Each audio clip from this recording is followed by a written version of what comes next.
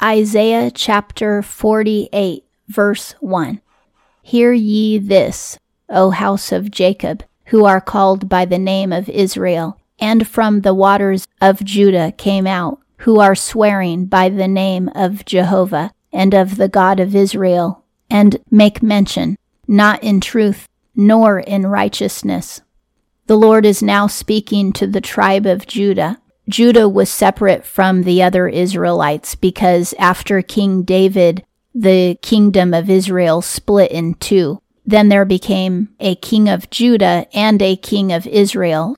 The king of Israel was over 10 tribes, and the king of Judah was over Judah and the Levites. But because Ephraim and Benjamin were nearby, sometimes Ephraim and Benjamin fought with Judah in battles. But basically, the Israelites kind of had a civil Cold War where they weren't constantly against each other, but they definitely were opposing kingdoms, and sometimes they did fight against each other. Judah was the appointed tribe for the king to come from. All the kings of Judah were totally legitimate kings. The kings of Israel weren't really legitimate, although the Lord recognized them as a kingdom because they were Israelites. But they weren't really the legitimate leaders of the entire tribes of Israel because the Lord always said that the kingdom would come from Judah. The Lord is now judging the tribe of Judah because Israel has already been judged. They were judged first for practicing paganism, and a lot of them went into slavery in Babylon, and Samaria, which was their capital, was destroyed. Now the Lord's wrath has turned to Judah, the kingdom that did not practice sorcery a lot of the time, because some of their kings were actually following the Lord, but now they are going to get judged as well. He says that you call on my name and you mention me as if I'm your God, but not in truth or righteousness, which means you're hypocrites. You give me lip service, but you don't really obey me. At the time that Isaiah prophesied this, the king, I believe, was Ahaz of Judah, and he was practicing paganism. 2. For from the holy city they have been called, and on the God of Israel been supported. Jehovah of hosts is his name. The holy city is Jerusalem, which represents the golden city in heaven. And it is the Lord that has always supported Jerusalem. It is his city, and he claims it as a representation of heaven.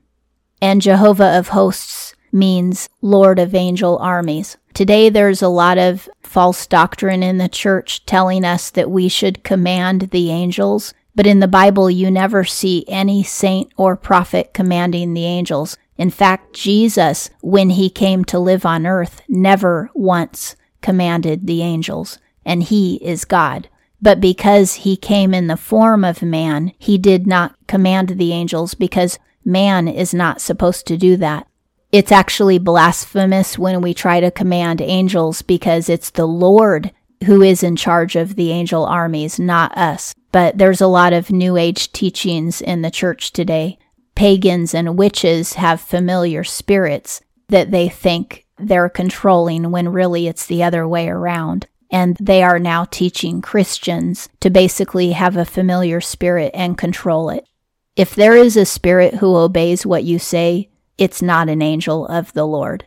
An angel of the Lord would actually be irritated that you even tried to command it because you aren't its leader.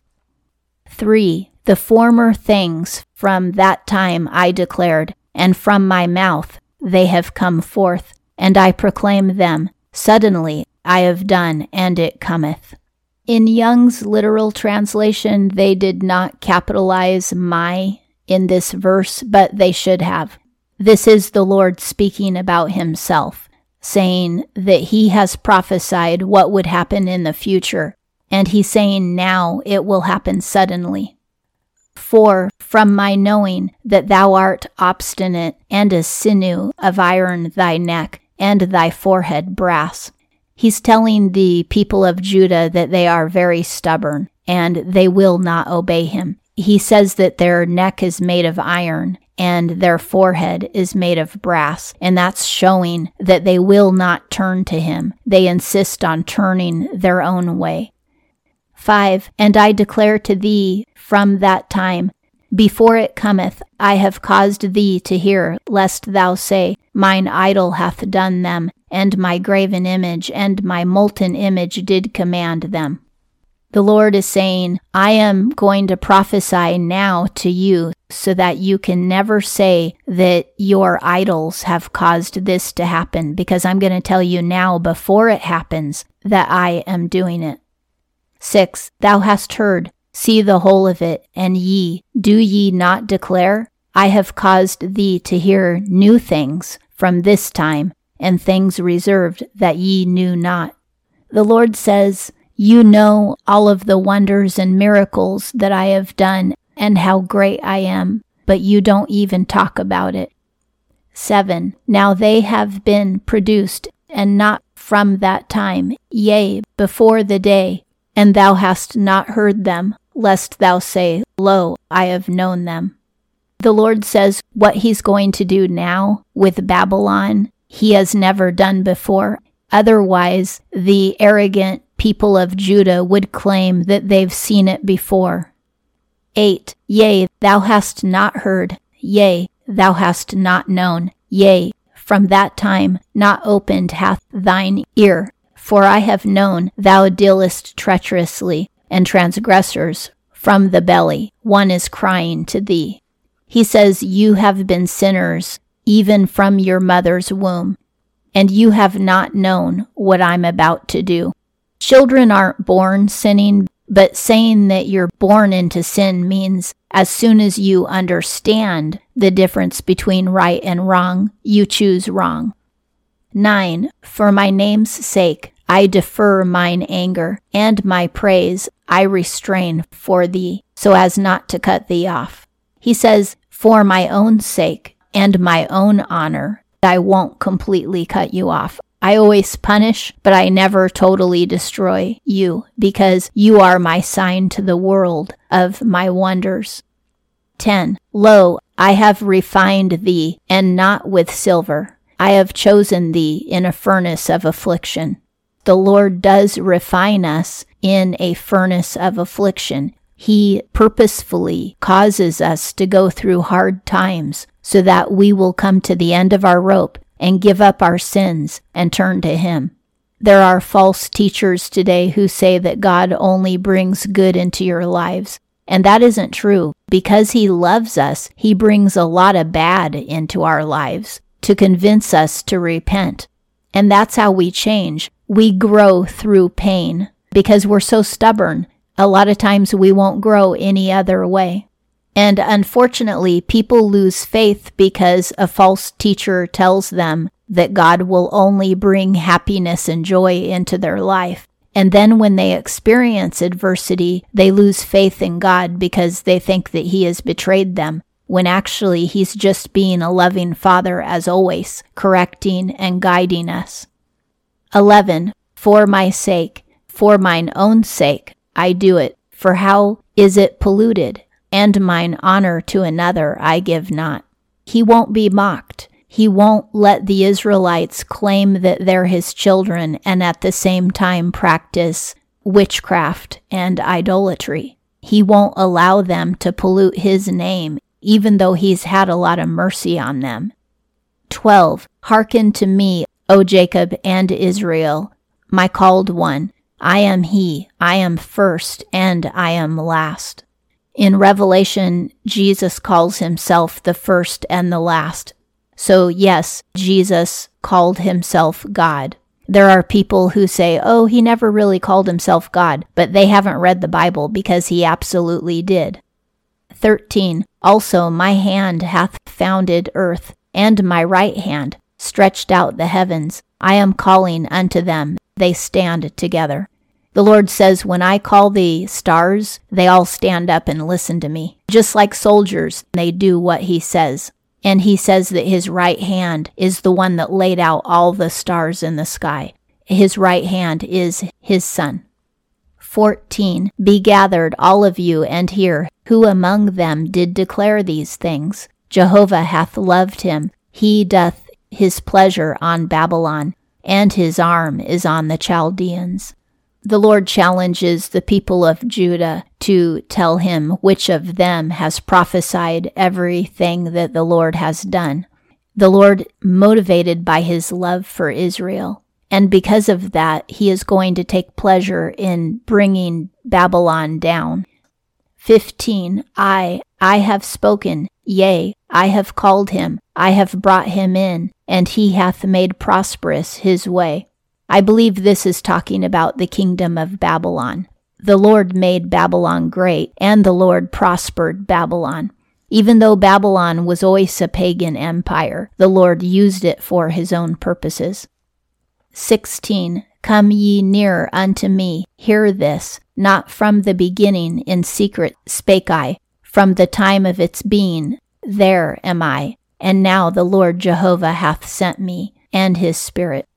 This is Jesus speaking, because he says he is the Lord's servant. And he, the Lord, is actually saying this. So this is the Son speaking about the Father, saying that he is sent to save Israel. When God saved Israel from the Babylonians and later the Persians and all the other pagan nations that God has saved Israel from, it has always really been Jesus doing that work. All of these times that Israel has been saved, they all represent Jesus offering salvation to Israel because he is the ultimate Savior. 17. Thus said Jehovah thy Redeemer, the Holy One of Israel, I am Jehovah thy God, teaching thee to profit, causing thee to tread in the way thou goest. The Lord gave us the law to teach us how to profit spiritually by obeying him. That brings us safety and peace and sanity when we obey him. And he also causes us to walk in his way. 18. O that thou hadst attended to my commands, then as a river is thy peace, and thy righteousness as billows of the sea. If we would only obey the Lord, we would have peace flowing into our lives like a mighty river, and righteousness would wave over us continuously like billows of the ocean. 19. And as sand is thy seed, and the offspring of thy bowels is as its gravel, not cut off nor destroyed his name before me.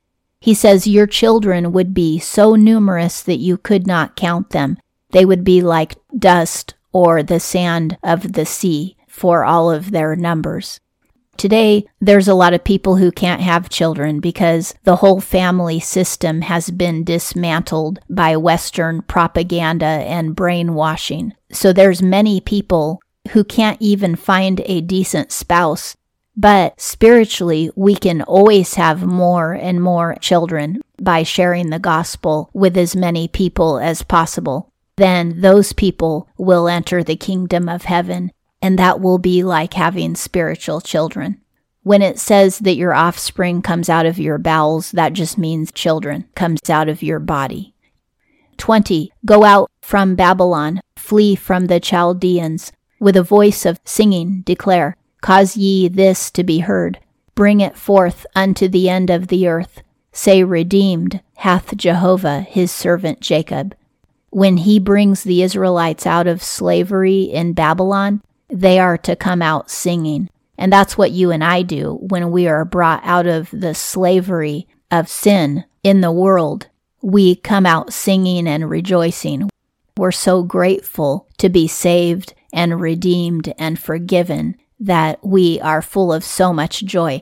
And it doesn't matter what you have to give up in this life. You gladly give it up. The things that held you to the world, that looked good materialistically, all they did was make you lose your salvation. So you gladly give those things up. If you have to walk away from a job or a relationship or anything material, you don't mind because now you have your Savior. 21. And they have not thirsted in waste places. He hath caused them to go on. Waters from a rock he hath caused to flow to them. Yea, he cleaveth a rock, and flow do waters. This is a metaphor, but it's also looking back at what happened when the Israelites were in the desert with Moses. The Lord cleaved a rock, which means he made a rock break open and a massive river came out of it, and all of those millions of people and their cattle were able to drink. That water represents the living water of eternal life that Jesus brings to us when we are saved. Jesus is the rock that is broken open for you and I, and his living water comes out so that you and I can drink in the desert of this world. We will never thirst again, just as Jesus told the lady at the well in the New Testament. When you drink from his water, you are satisfied. 22. There is no peace, said Jehovah to the wicked. Wicked people will never have peace because they're always at odds with the Lord, and he will battle against them.